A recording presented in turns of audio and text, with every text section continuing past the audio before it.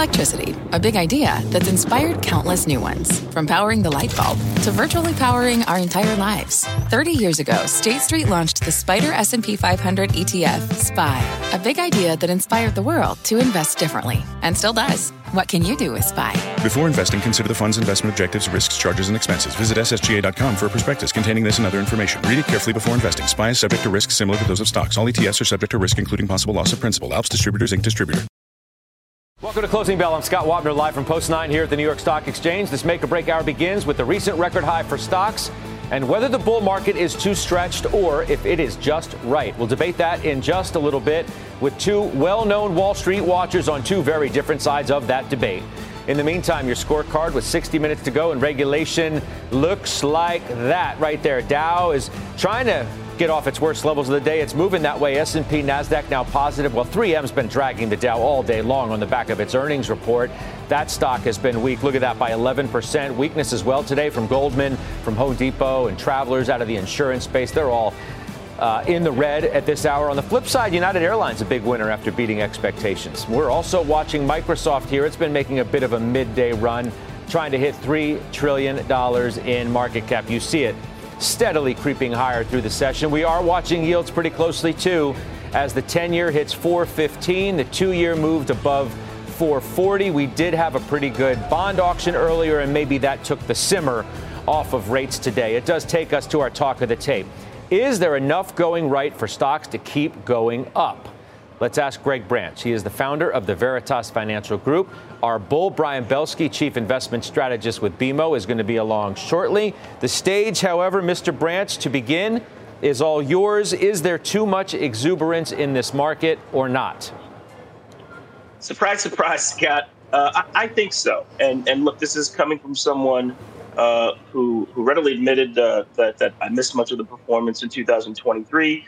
Who readily admitted that on December 13th, when we had the Fed's posture pivot, that even I had to increase my exposure or let I miss more performance.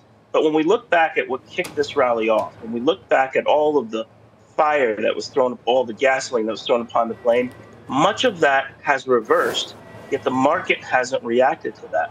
And so let's talk about the jobs number that came in at 150. We'll talk about CPI core that came in at 20 bips back in October. All those things leading us to believe, or at least leading some to extrapolate, that we had reached a new paradigm. Well, those numbers have reversed. We jumped back into that 30 to 40 basis points of month-over-month core growth for the last couple of months. We saw the jobs number rebound. We're seeing historic low claims again.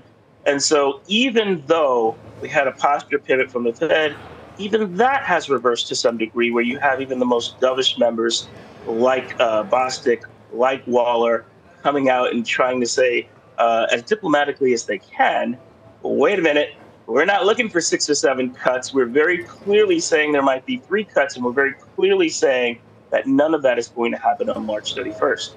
And so we once again have a very bifurcated situation where the market expectations are very different than what the Fed has articulated, very different from what the Fed said that they would do. And even the things that I think caused the rally at 22 times, we're just not seeing those things continue, and we're not getting the earnings to continue to propel this rally. Well, why are you trying to find bad news in the good? I mean, you can't have it. You can't have it both ways. You can't say, well, we're going to have a recession. We're going to have a recession. We're going to have a recession. And then the economic data remains stronger than you think. And then say, well, now the economy's just too strong. And that's going to force the Fed to keep rates higher for longer, when the evidence would suggest, and the trend would certainly suggest, inflation coming down, growth remains good, the Fed regime is changing, they've made a pivot, they're going to cut. Who cares if it's March or not? Cuts are coming. No more hikes are coming, more than likely.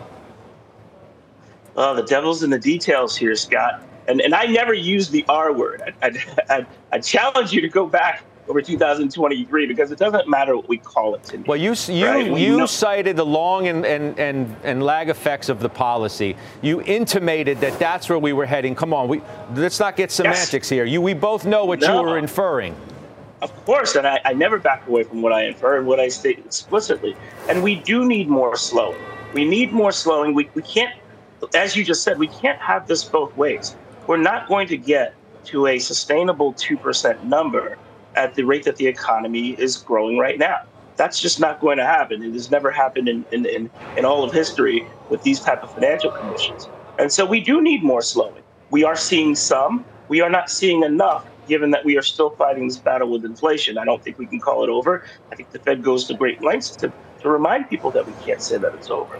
And so I'm splitting hairs a little bit here, Scott, but it's not slowing fast enough for the Fed to have to cut. And it's growing too strongly to say that, yes, inflation will get where we need it to get. Inflation will meet the Fed's mandate on its own. I'm glad you bring this up because it could not be more timely for commentary we got from James Bullard. Now, he's the former St. Louis Fed president, so he's retiring. However, he gives an interview a little while ago in which he says the Fed could begin lowering interest rates before he expects that they will, before inflation hits 2%, and that it could come as soon as March. Quote, they don't want to get into the second half of 24 and inflation's already at 2%. You still haven't moved the policy, right? That would be too late. Inflation on a 12-month core basis, could get to 2% by the third quarter of this year. So, I mean, that was an influential member, maybe non-voting on the Fed in this particular go-around. But nonetheless, there's your Fed speaker who suggests inflation is going down at a fast enough clip, and they're going to cut rates before it gets to target. And they told you that themselves. Well, like you said, non-voting member. We had 3 voting members come out and say that it's unlikely that it'll be March. I guess we'll see. The key to me, Scott, is that hidden in that December 13th notes and the dot plots is that the Fed expects that we're going to get to an unemployment rate of 4.1%. Now, that in and of itself has been revised. They used to say mid-4s, but let's take 4.1. I haven't done the math the way that they have. We're right now at 3.7. We're still getting lower and lower claims. We're still getting lower continuing claims. I don't see how we get to 4.1, and I think it's incumbent upon the Fed to explain to us how we get to 4.1% unemployment in the current environment with financial conditions. They don't need it to. They don't need it to get higher. In fact, they don't care about that anymore. What they once thought. I said in the notes, Scott. Well, what they once thought doesn't need to happen. They don't need to kill the economy anymore like they first thought. They needed to crush demand and they needed to have unemployment skyrocket to kill inflation because they come to the realization that the inflation that was caused was not primarily caused by some excess demand within the economy because of the growth. It was caused by existential things that happened as a result of the pandemic, plus some stimulus that was piled on top of it. So when you say that they no longer believe that, I'm referencing notes that were from the December 13th meeting. I'm not referencing things that were 6 months ago or 8 months ago. If they changed their mind in the last 3 weeks, I guess, or 4 weeks, so be it.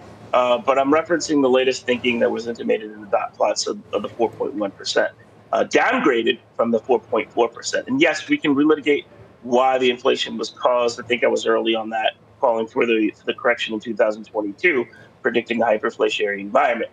At this juncture, in order for us to get down to 2, because we've seen a steady 30 basis points month after month, we haven't seen a new paradigm shift in that, right? And we do need to get below 30 basis points. And so we haven't done anything, and I think something more will need to happen for us to have a new paradigm on that month-over-month growth report. Energy has helped us out, and that's been great. It might not always be that way. Is your point that, I mean, you think the Fed's going to cut this year, but you think it's for the wrong reasons? Or what's the story there? No, I think that we're more likely to see one last hike before they start cutting. Previous to this, again, I always own up to what I said.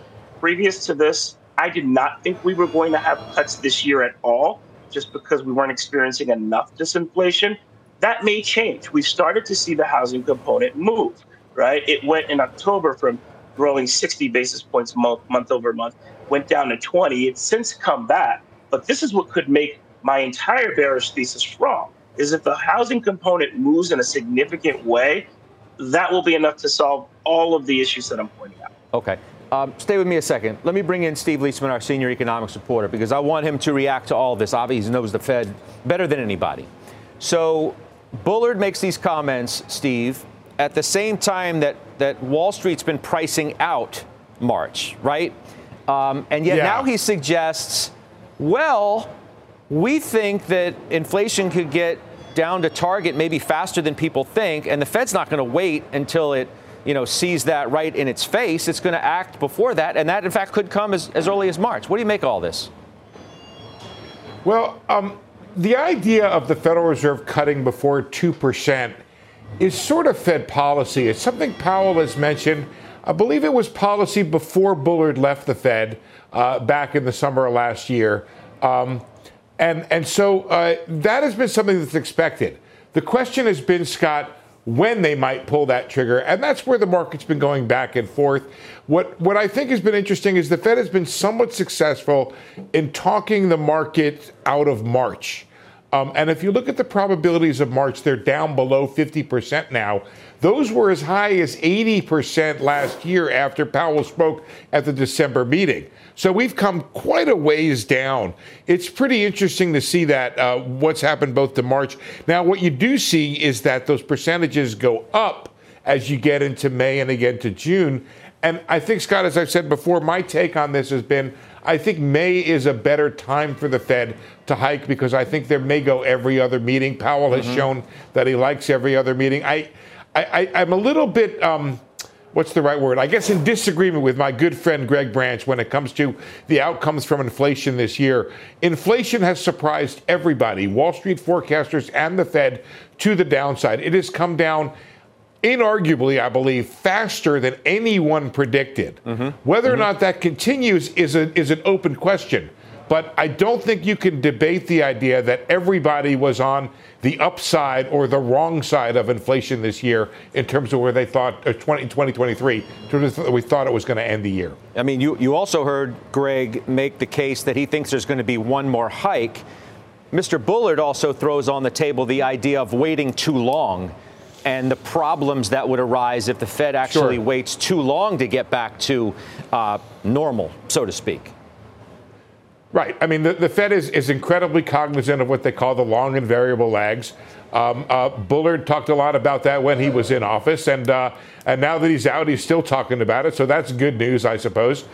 The idea, Scott, that the Fed cannot wait to 2%, that's too long, is well ingrained in the Fed. The idea being, though, that the Fed does not want to see 3% built into people's minds or expectations. So I do think we need to get below that. Friday is a big day, Scott. We're probably going to hit on a 3 or 6 month basis. We're going to hit a 2% core PCE number on a 3 month or 6 month annualized basis. We'll be at trend. March, maybe they cut in March if you have 2 more good reports on that. But I believe May gives them the opportunity to have as much data in the hopper there to say, look, we've been at 2, we can cut. We're not in danger of doing what Greg Branch says we might have to do, which is to hike again. Yeah, Steve, you stay with me. I should let everybody know, too, S&P, NASDAQ are at session highs, so these record highs are extended on both of those sides. And the Dow is working its way well off of its worst levels of the session. I see it down by about 73 or so at this moment. BMO's Brian Belski is with us. I'm happy, Scott, to keep talking. Scott, I'm happy to keep talking if the market is going up. It is. It is. Brian Belski, we had some trouble with your shot. I'm glad we have you because you think this bull market is alive and well, that there is not too much exuberance about where stocks have gone and why. No, thank you, Scott, and thanks for your patience here on the shot today. You know, we've been on record since November of 2023 that the new bull market, in terms of the cyclical part of the bull market, began in October of 2022. Many people didn't realize that until, of course, the market was up over 20% last year. We think this, again, is part of a 25-year secular bull market that came into place in 2009. I'm going to show us the bears some grace, Scott. You're probably going to be surprised by this, but if you think about it, let's take 2 steps back. Since August of 2007, investing has been all about the Fed. That's when the Fed opened up the discount window and effectively started QE. And we continue to believe that there's been way too much focus on the Fed. We've been doing this for a long time. You and I have been talking back and forth for a long time. I remember the Greenspan briefcase indicator. When we'd walk into the 90s, depending upon the thickness of his briefcase, whether or not what the Fed was going to do, then we'd move on. We meaning the stock market society. And the stock market society would move on to picking companies, industries, sectors, and stop worrying about the Fed. I'll leave you with this, and then you can ask me, give my retort. Fed funds futures. Fed funds futures have been wrong for 2 years. For 2 years, they've been wrong, and we have this intense focus. I actually don't have any clue or understanding why anyone in their right mind was thinking about the Fed was going to cut in the first quarter. I just don't understand that, and that's because of this intense focus on the Fed and a lack of focus on looking at equities. So guess what? We're running up the wall of worry. We're not seeing the forest through the trees, and we're missing great opportunities and great companies. All right, so forget the Fed. Let's just let Scott. Yeah, go ahead, Greg. Please. Yes, you can. Yes, you can. I think Brian pointed out something that's really important. Even those of us who would like to get away from talking about the Fed and predicting the Fed, we just can't. So take the fourth quarter, for example, right? Remember, that was one of my big concerns in 2023 is that I thought the consensus was just way too high at 8% for the fourth quarter. Well, that turned out to be right. And 8% came down to 1.6% by the end of the quarter. Usually, downward revisions of that magnitude pose a stiff headwind to equity performance, and it just didn't matter because all that mattered was what is the Fed going to do? Yes, inflation is going to come down by itself. That became the conversation. So whether we want to focus on fundamentals or not, this just has to be a part of the calculus for now because it just had such an overbearing effect on performance. But you make the point, too, that the economy is just too strong to bring inflation down to where, the Fed needs it to get to. Leisman, I'd love you to weigh in on that idea because, I think it was pretty explicit in the last Fed meeting and the news conference from Chair Powell that he doesn't believe that the economy is too strong at this point to bring inflation down. He thinks it's a godsend almost that the economy has remained stronger than even they thought it would, and inflation's come down at the clip it has, which means they actually might be able to pull this off. And you could feel the confidence exuding from Chair Powell in the last presser, I thought. Scott, I've been waiting for this moment on television for a very long time. I want to do my very best Bill Maher imitation. New rule. Here we go. New rule. In the wake of a pandemic that was a supply shock, you do not need growth to slow in order for inflation to come down. That's what we've learned. Inflation came down. Growth did not slow. And I will tell you this, Scott, I'm going to put up a graphic here that I believe to be wrong. I have never put up a graphic I thought to be wrong. This one I think is wrong. This is our CNBC Rapid Update. You're going to see two things, a piece of information in this chart. One, economists have had to upgrade their forecast again for the fourth quarter by 1.2 percentage points, again for the first quarter this year by nearly a full percentage point. But the thing that's wrong is, I think that's wrong, is they're still forecasting that slump. That slump right there has been something that's been moving ahead of us 2 quarters in the future, and it's been wrong. I don't know that slump happens again. New rule, you do not have to have growth come down in order for inflation to come down in a post-pandemic period. Because, Greg Branch, this time is different. That's essentially the argument. I was going to harken back because I've had this argument off camera with both of you, both you and Steve. And so I continue to disagree, Scott. I think it is only different insofar as the cycle has been elongated. But yes, I won't use the R word, but we must see a cycle. I can tell you why the cycle's been elongated. It's the reason why I was largely wrong in 2023, because not only did we have the great wealth transfer from governments to companies and individuals, which strengthened and fortified the balance sheet probably more strongly and more solidly than many of us anticipated, but we also had the great refinance, which did that as well. And so we haven't seen spending come down either from a corporate perspective or a consumer perspective in the ways that one might expect after you have 500 basis points of rate hikes. And we need that in order to get to 2%. Well, we can move off the Fed, too, and get on to earnings, because ultimately that's what's going to matter probably, at least in the near term, more than anything else. Brian, Greg makes the case that earnings are already not good enough. They haven't started out great, and they're going to prove to be not strong enough to keep this market going higher. You would make the exact counter argument to that, wouldn't you? I would, just like I did a year ago. And we were right a year ago, and revisions are still pretty strong. And I think that comes from, looking at the market as a total.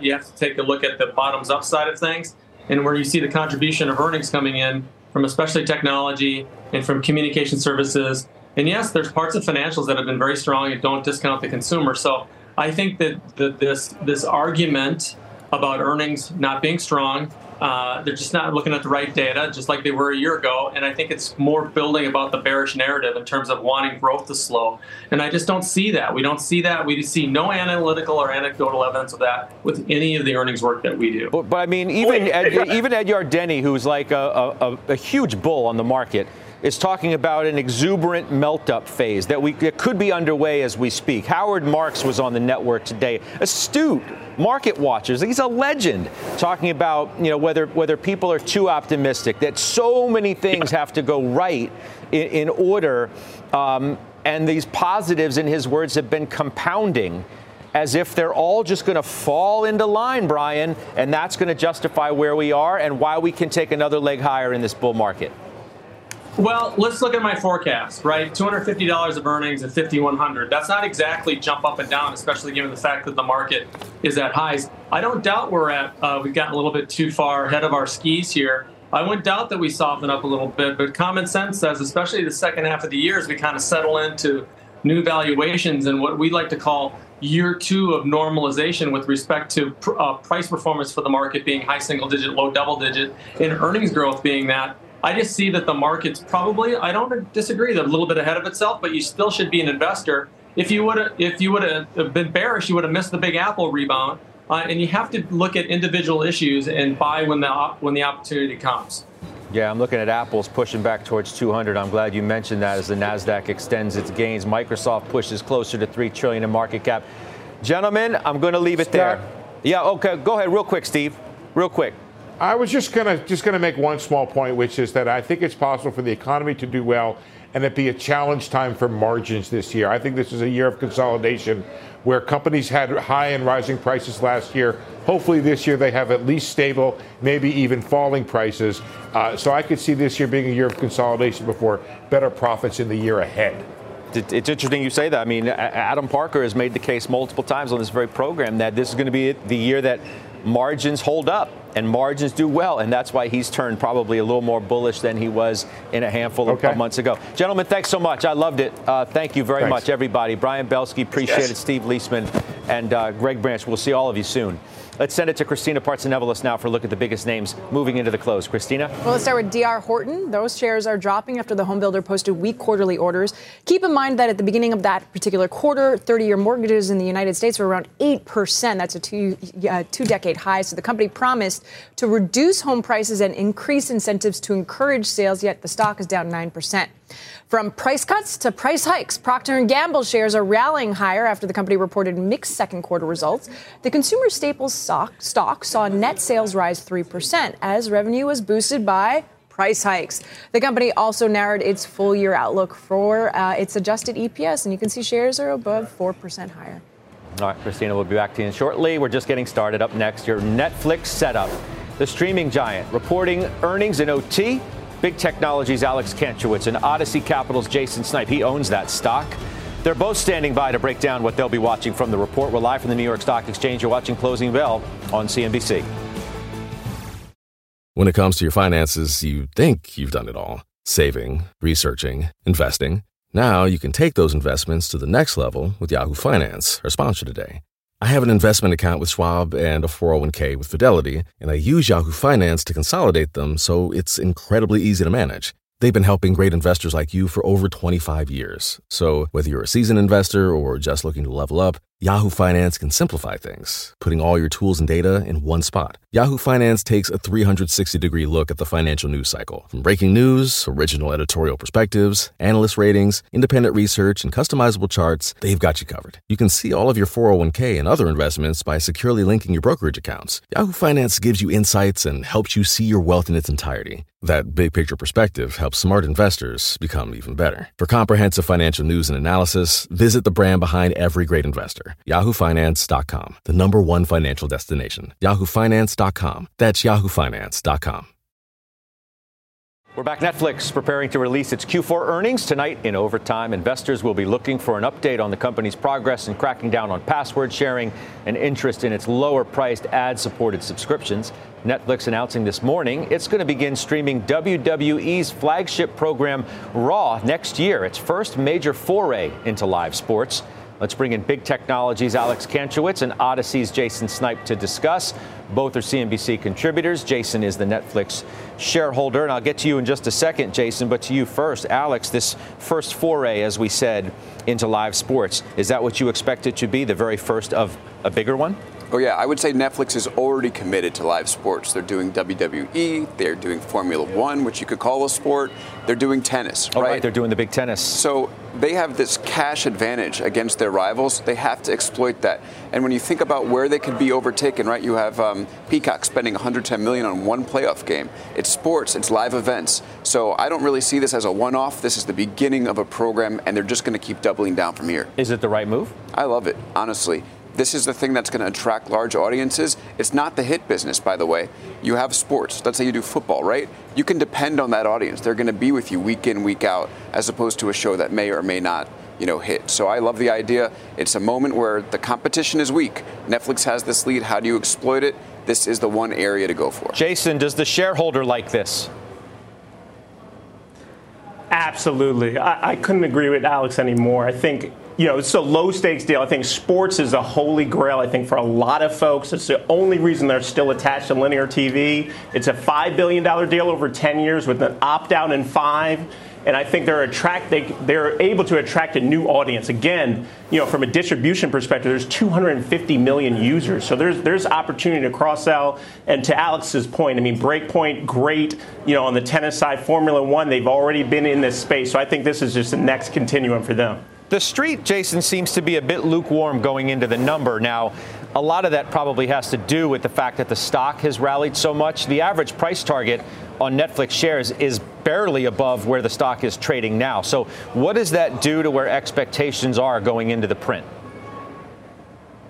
Yeah, Scott, without a doubt, expectations are extremely high. If I look at the net sub-ad guidance for last quarter, it was a little over 5.5 million, and they produced 8.7 million. So now we're above 8, in terms of guidance, and we're likely going to be slightly above that. They're guiding right around there.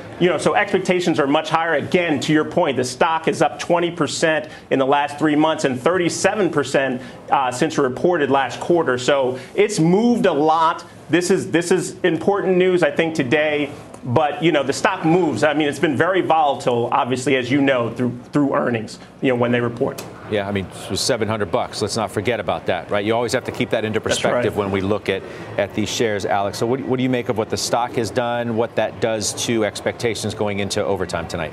It's in a weird position because it's still more than 20% down from its pandemic highs. But that said, it's had this large run up and it's trading at an expensive multiple, right? So if you think about whether investors will rotate out of tech, like what's the first one you're going to try to move money away from, it might be Netflix. So I think there's definite risk there. And there's definitely been this run up on the stock. It's very expensive. We know that the pickup of the ad tier, the less expensive version for subscribers, has been slow. Does it remain that way? Do we have a meaningful increase in subs or not, do you think? Double-edged sword for Netflix on the ad tier. Now, there's a lot of hope, right? They've added many, monthly active users on the ad front. That doesn't correlate one-to-one to subscribers because you have many active users in one family. That's one subscriber. That being said, their ad load, according to reports I've read, according to a personal experience that I've had on the ad tier, is low. They're not selling through the ads at a rate that you would expect them to. So you could say that's going to be one or two things. One, it means that Netflix is just bad at selling ads, or two is that they're in the early days and they need to get a sales engine up and running so ad agencies are comfortable buying. And if they get to that point where ad agencies will buy, then you could see much more revenue come through the ad product. And very interesting thing that I just read is that the ad user might even be worth more to Netflix after they've watched the ads than the subscriber user, maybe something like $20 per user versus $16. So if they can fill those ad spaces, that's really, really good news for them. Jason Snipe, live sports aside, do they have the new content to continue to add subs the way that you would like to see happen? I should also note this news, of course, that was, in the last handful of days, the film chairman is leaving that company to start his own venture. How are you thinking about what content they have and the ability for that to bring in new people?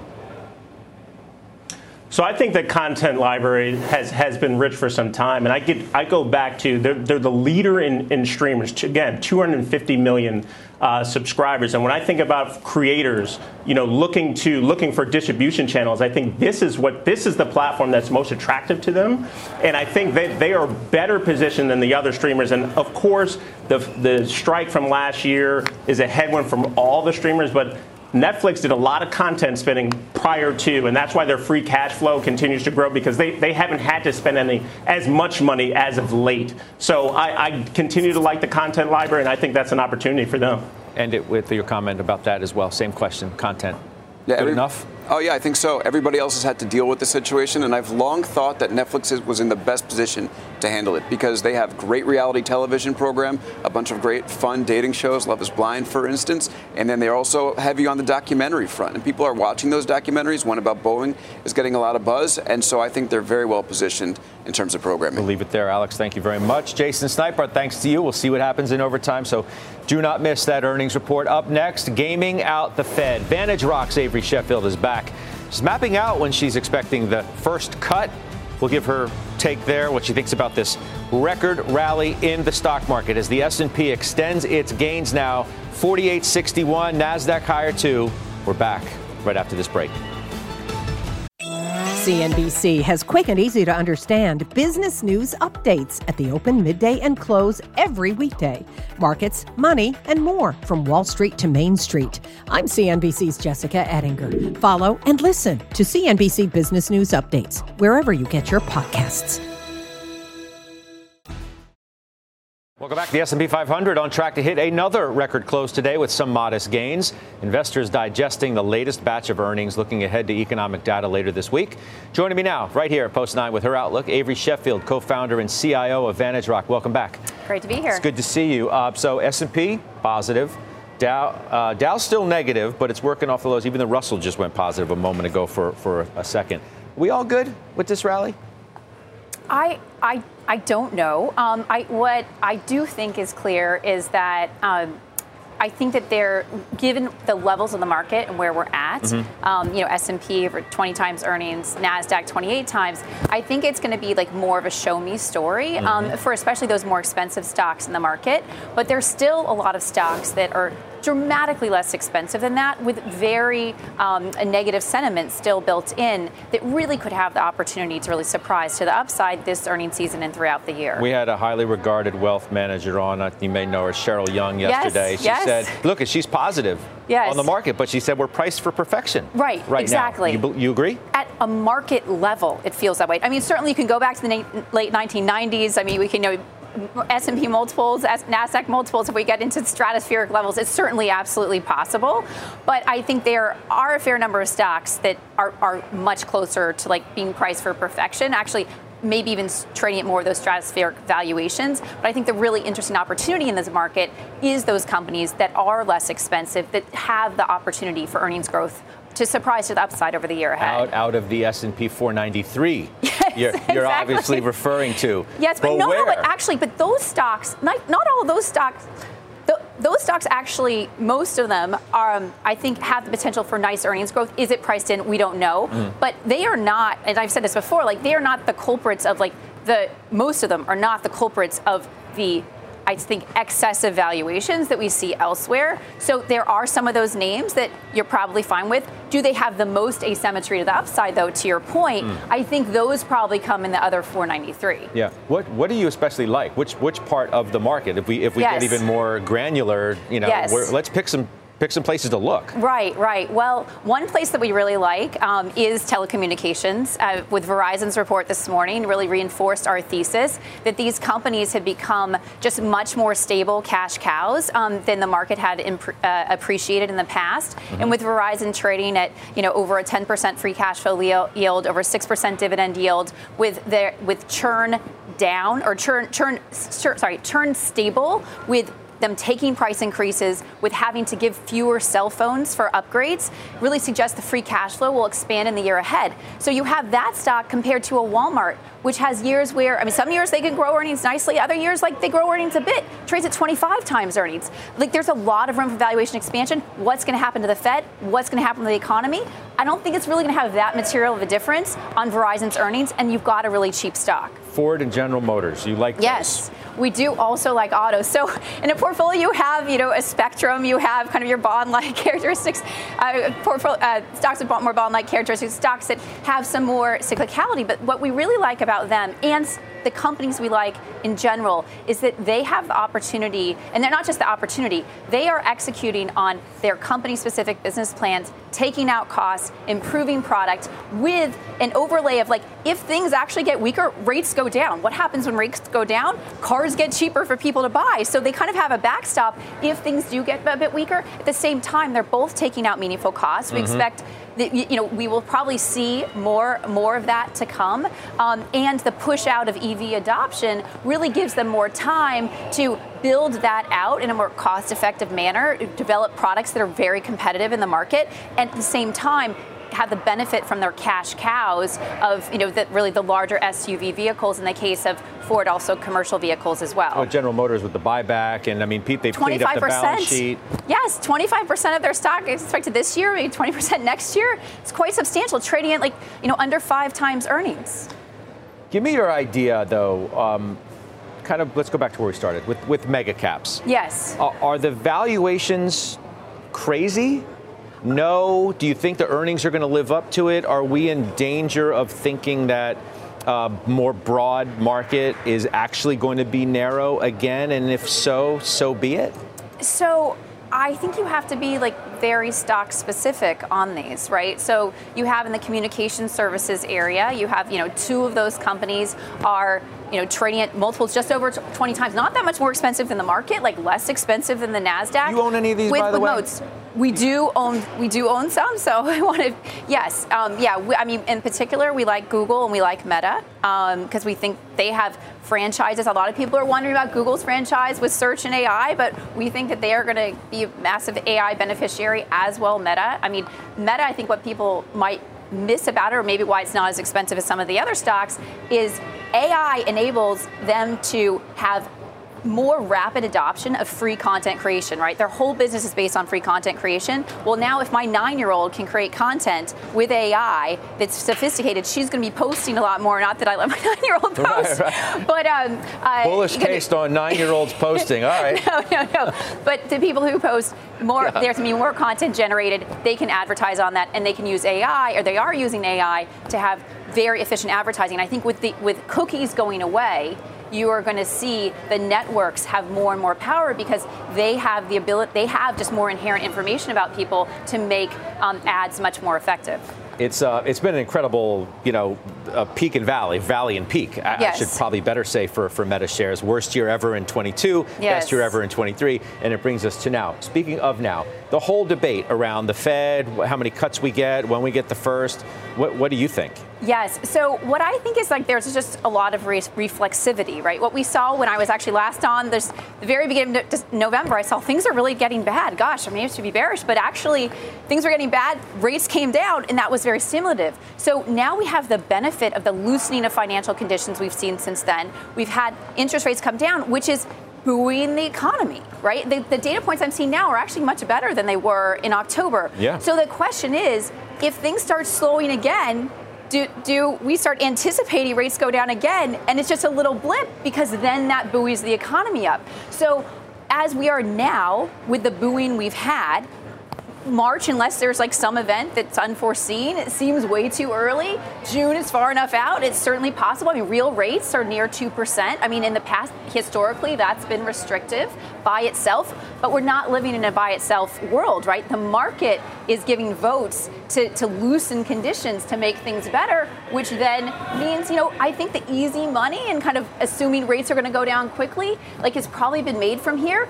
Is there opportunity? Well, is that likely to happen maybe over time? Should the market not, propel things higher? Certainly possible. All right. Well, we will follow up. Thank you. Posting okay. Moderation is the key for posting.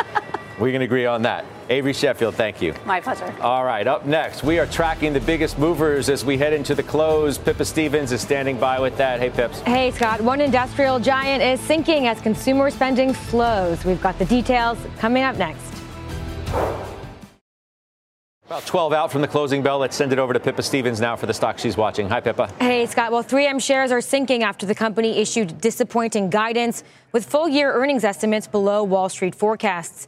The company said China and consumer retail end markets continue to be soft.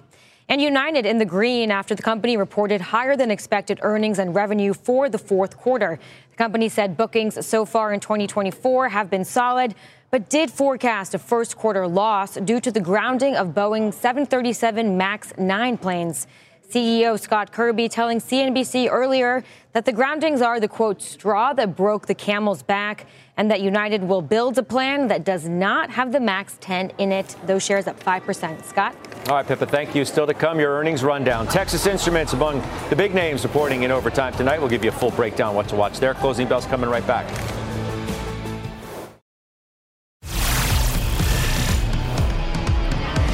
We are now in the closing bell market zone. CNBC senior markets commentator Mike Santoli here to break down the crucial moments of this trading day. Two big earnings reports we are waiting for in overtime. Christina Partsinevelos on Texas Instruments. Julia Boorstin, of course, all over Netflix as well. Mike, I begin with you. So now you're a dove, Mr. Bullard. Yeah, right? Exactly. Well, interestingly, he does swing back and forth depending on where the consensus is. But also, he's really reiterating something Powell has said for over a year, which is just at least a hypothetical back then. Yeah, of course we'll be cutting before we get to 2% target, sure, right? So I think that still feeds into the general level of comfort the market's displaying right now, not just with where the Fed is, but also it seems like you've had enough accumulated evidence that the economy's in an okay spot, inflation's going in the right direction, that even if they get some adverse surprises one way or the other with the PCE and GDP, you have a cushion against that, at least in the intermediate term, if not on the reflex reaction. Bond auction went okay. Went today. Okay. I mean, we're watching the 2-year auction for any trouble. You really didn't get any. No, it was absorbed pretty well, and I think we're in this mode right now too of looking at things like a big bond auction and seeing, can we check off that box, or do we have to start worrying about yields getting untethered? Do we have to start worrying about short-term investor trader sentiment getting overdone? Probably not quite yet, so therefore we sit. Apple goes up, brings a level of calmness to the environment as well, don't you think? Yeah, it always acts as that kind of counterweight to whatever we might be nervous about when it starts to work. All right, I think investors are maybe a little nervous about Texas Instruments, Christina Partsinevelos, especially after what happened in the last go-round. What do we think? Yeah, you're right. That's why the bar has been lowered because, first of all, Texas Instruments, for those that don't know, they make chips from everything, from your fridge to your car. And management guided revenue lower for the past 5 quarters, to your point, Scott. And that's because of a prolonged industrial correction and weakness in the auto sector. Still a lot of questions about the auto sector, but change may be upon us. Many analysts are betting that the bottom is near for Texas Instrument, although not everyone's jumping into the stock just yet. That's why you're seeing it underperform the SMH, the SOX ETF. There's several reasons for that hesitation beyond the end market weakness I just talked about. You also have possible cuts to fab utilization rates because of weak demand, which would hit gross margins. And lastly, pricing pressure from competition in China. And that's why we can say that chips are not all equal, exemplified by the discrepancy between compute chip names like AMD, NVIDIA, Marvell, which are seeing up, 14 to 21% year to date, and then the analog names like ON and XPI, both negative on your screen year to date. Texas Instrument up 2.5% this year. So not everything treated equal. How are you watching this, Mike Santoli? For sure. Because Texas Instruments, the stock, has had a really nice comeback. And it's funny how many people have said it's the out-of-favor semi that we like for this year. You wonder how out of favor it is. Therefore, people, it's always a high-quality operator and things like that. Also, just watching how semis in general behave right here. You've seen the home builders kind of hesitate at the highs. Semis over the last 2 years have tracked home builders almost exactly. So you want to keep an eye on just how they react. This name was like 130-something after the last earnings report, and now it's had this big run back. Since October, it's had a near vertical move. All right, so Christina, thank you. We'll see you in OT with the results there. We'll see Julia Boorstin in OT with the results on Netflix. Big news today, obviously, around their foray into live sports, but from an earnings standpoint, what do we think?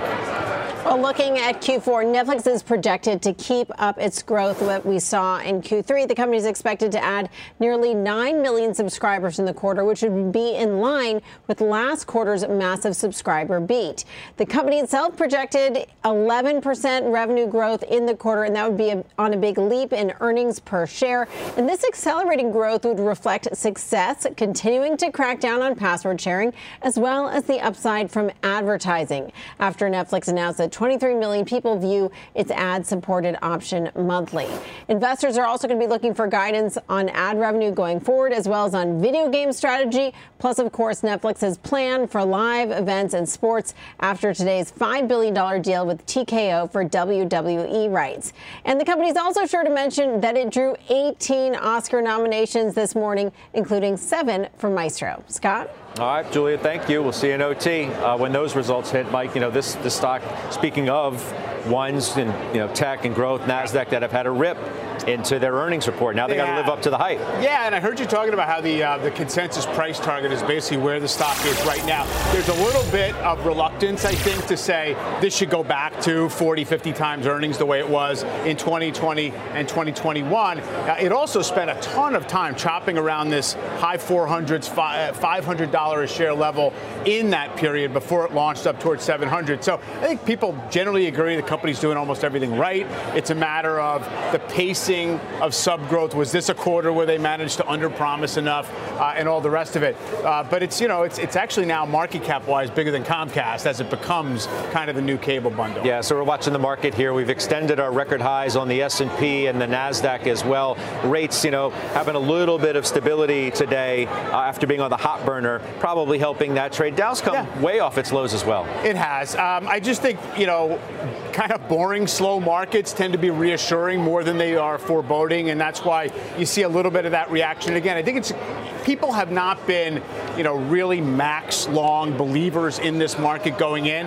When we see the narrowness of the leadership into the highs late last week, everyone kind of looks at it and doesn't know if they should really trust it.